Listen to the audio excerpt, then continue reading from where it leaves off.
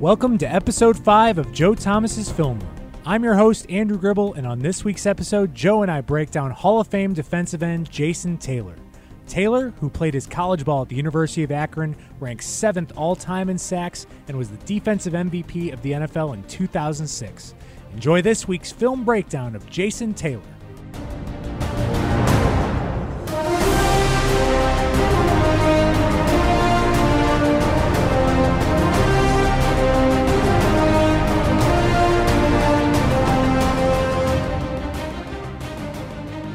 Okay, Joe, this is week 6 of your rookie season, and I know you'd mentioned in conversations before, maybe the study habits you had to learn real quickly about these players.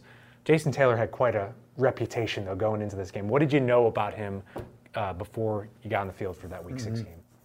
So going into my first week against James Harrison, didn't really know a whole lot about him, but going into this game, everybody knew who Jason Taylor was. I think at this point he was coming off of being named Defensive Player of the Year. He had like 17 sacks or something like that the year before. So he was a force to be reckoned with. And this was probably the first game that I can remember where the stakes were really high. The team was starting to play pretty well. We were starting to win some games. And this was a matchup that people had circled. Like people on TV going into the game, everybody wanted to talk to me about it because rookie left tackle, Defensive Player of the Year, it's probably going to be a disaster. Jason Taylor is going to have a bunch of sacks. So, I had already kind of built some pretty good study habits and a good routine of how to break these guys down. And when I was watching Jason Taylor, I noticed that everything really kind of started from a long arm stab, we call it, where he kind of puts that stiff arm out there. And he was such a tall player. He was really good at putting that stiff arm in your chest, getting you a little bit off balance. And then as you would try to counterbalance and you'd start leaning forward to resist against that stiff arm he'd put out there, he had a really good way of flipping his hips and knocking your hands down, and he would kind of what we'd call like a slap and rip and get past you. And he got a lot of sacks like that for either he would just put that long arm out, push you back, or he'd start pushing you back, and then he'd slap your hands and then go around you to the outside. So I noticed that, and I thought that being that I had a little bit of a martial arts MMA background, I had worked with some guys in the off season on improving and like understanding how the human body works and the forces at play and the different balance. I realized that if he stuck that long arm out and you let it get into your pads, it was over. Like he had you where he wanted you. He was going to get you off balance. He was going to beat you. But if I was able to act like a boxer and see that long arm coming, I would take my inside hand and I would actually punch his hand so it looked like we were slapping 5 on the field. That would be enough to keep him away from me where he wouldn't be able to get to my outside shoulder. And he wouldn't be able to knock me off balance because I was actually knocking him off balance a little bit because he was ready to lean on that thing and all of a sudden he was getting hit. So it threw him off balance. It threw his rhythm and timing off. And so I figured because he didn't have any good counters off of that to be able to knock my hand down or to move to my inside, that I could confidently throw that inside hand out there to punch his hand and it would screw up everything that he had going on. And it proved to be a really good strategy because going forward, it was going to be able to disrupt everything that he did.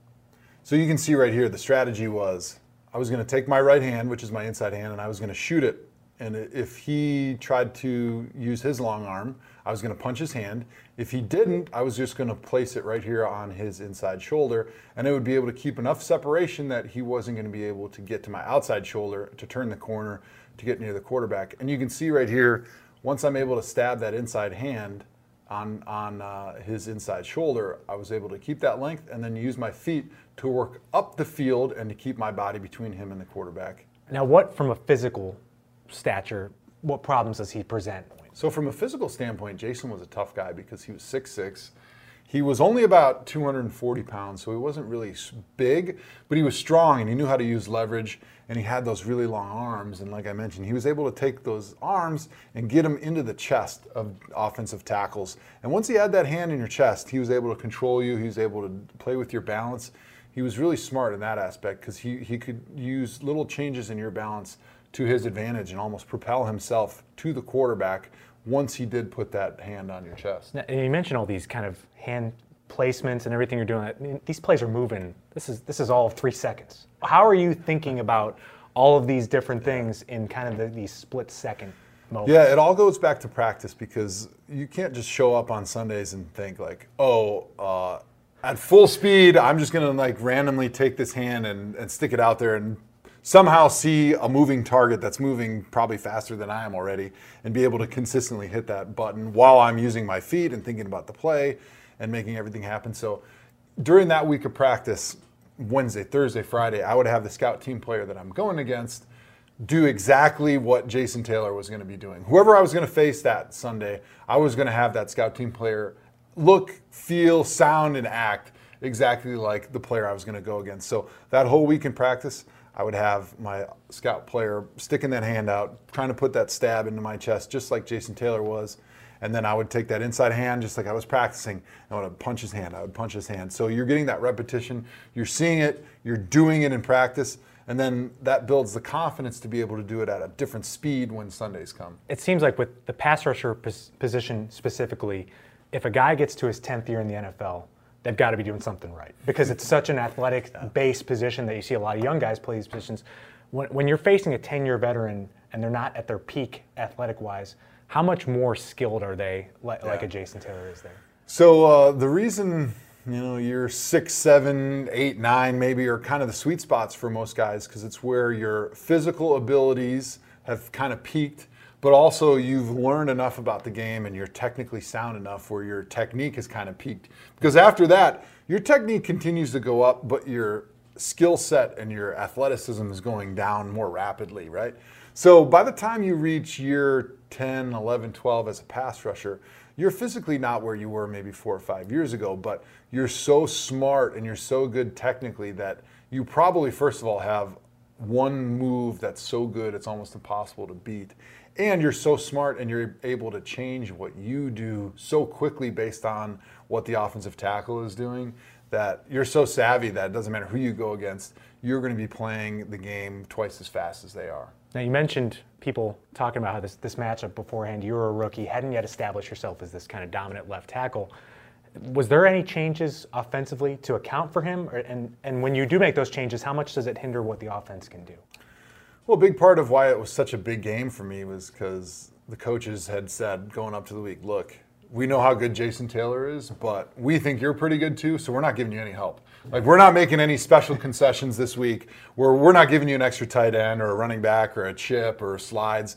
We're going to just act like this is Joe Blow out there, and you're going to have to handle him. You're going to block him. And, if in the third quarter you've proven that you can't block him and you've given up a couple sacks and a bunch of hits, then, okay, we're going to change our game plan. But we don't want to give up what we can gain in the pass game by having that extra player out there in the route concepts because we think you can block him. As soon as you take a running back or a tight end and you add him into the protection, you're losing a player that can give you flat control, that can give you a safety valve for a quarterback that's going to be able to put the coverage in a bind so we can take some of those bigger shots down the field. So whenever you have an opportunity, you want your offensive lineman going one-on-one because it gives you more weapons down the field. Yeah, when a player reaches this status, though, in their 10th season, you're on the field and everyone knows this guy's going to the Hall of Fame. Does that change the mindset of the entire offense, or what does that change game plan-wise when a player really establishes himself like this? Yeah, so going into the game, the coaches are going to look at the matchup and they're going to say, okay, we know how good this guy is. Do we think the player we have is going to be able to hold up? And if he's not going to be able to hold up most of the time, what percentage of the time do they think we can trust him out there by himself? Yeah. So if it's, let's say, 60% of the time, well, we're probably going to think that we need at least 20 to 40% of the time where we're going to give him help. So we're rolling the dice because you can't just give him help every single time. Otherwise, your offense has no chance of gaining any yards. But what is that sweet spot where we're giving him enough help where he's able to do his job enough times for us to still move the ball down the field? So in a game like this, it was a heady feeling going in, knowing that they said, hey, we trust you, but this is sort of your moment. Like, hey, make or break, do or die, don't prove us wrong. And I know you've mentioned this was the game where you realized you might be pretty good at this left tackle thing in the NFL. Let's look at some of the clips and just some of the stuff you're doing to kind of keep him out of the way and really make him a non-factor here. So this is a fun play because it's kind of speaks to understanding how you fit into the offense and the protection.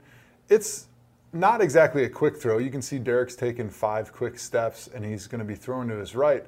but I know that I've got my left guard in my hip pocket. So I'm able to set a little bit wider and a little bit more aggressive and change the look that I'm giving Jason Taylor on this play. Even though it is a drop back, the slide is coming to me. So I know if I get beat inside, Eric Steinbach's going to be right there to give Jason a mouthful of his helmet. So for me, I thought that was great. So I used that opportunity to short set him. I jumped him. I gave him the feeling that he could beat me inside, knowing that Eric Steinbach was going to clean it up. If I was a player that didn't understand my protection and where my help was, I might just set back and give Jason the same look he always gets. And this is something that can frustrate defensive linemen, right?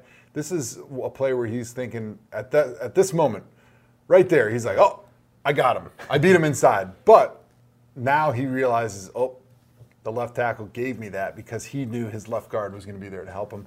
And so that can frustrate and disappoint those defensive linemen. And they can get in their heads like, well, I'm never going to be able to get home because even those times I think I beat him, he was just playing with me and he was pushing me into where his help was. It's just the same feeling on a screen, right? How many times you see those defensive linemen, all of a sudden they feel like they beat their block.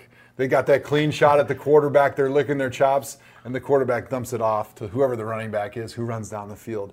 So those are demoralizing for a defensive lineman. Does that change, though, if 54 blitzes on this play, Zach Thomas? I mean, would you lose that help and then are you stuck? Exactly. The great thing about that is, I'm glad you brought it up, is the reason I'm so confident I can take my set and make it wide and give him that inside is because if Zach Thomas does hit the B gap, which is that gap between the guard and the tackle, I know that Jason Taylor now can't take that gap because now he's got two guys in that gap. So I know that if Jason has freedom from his defensive coordinator to be able to take my outside gap or my inside gap, that now there's nobody going to be blitzing in that inside gap. Also, if Jason just takes one step and goes and runs inside, now my eyes are going to go outside to the slot, the player that's playing over Kellen, because more than likely somebody's going to be blitzing from that gap. Because like we talked about early on, especially in 2007, defenses were very keen on putting a player in every gap, and they hated having two players in one gap because that would not make them gap sound, and that would leave huge gaping holes for the offense to exploit. So from me, I knew based on what the defense was, based on what our pass protection was, I could give Jason that inside play because my left guard was going to be there. Now let's look at another shot here just to kind of show off his skill set and all the things you had to do to kind of minimize what he was doing here. I mentioned the whole key for Jason Taylor was to get that inside hand into your chest, right? But that only is effective is when you are setting back off the ball. So you're taking the vertical or a soft set.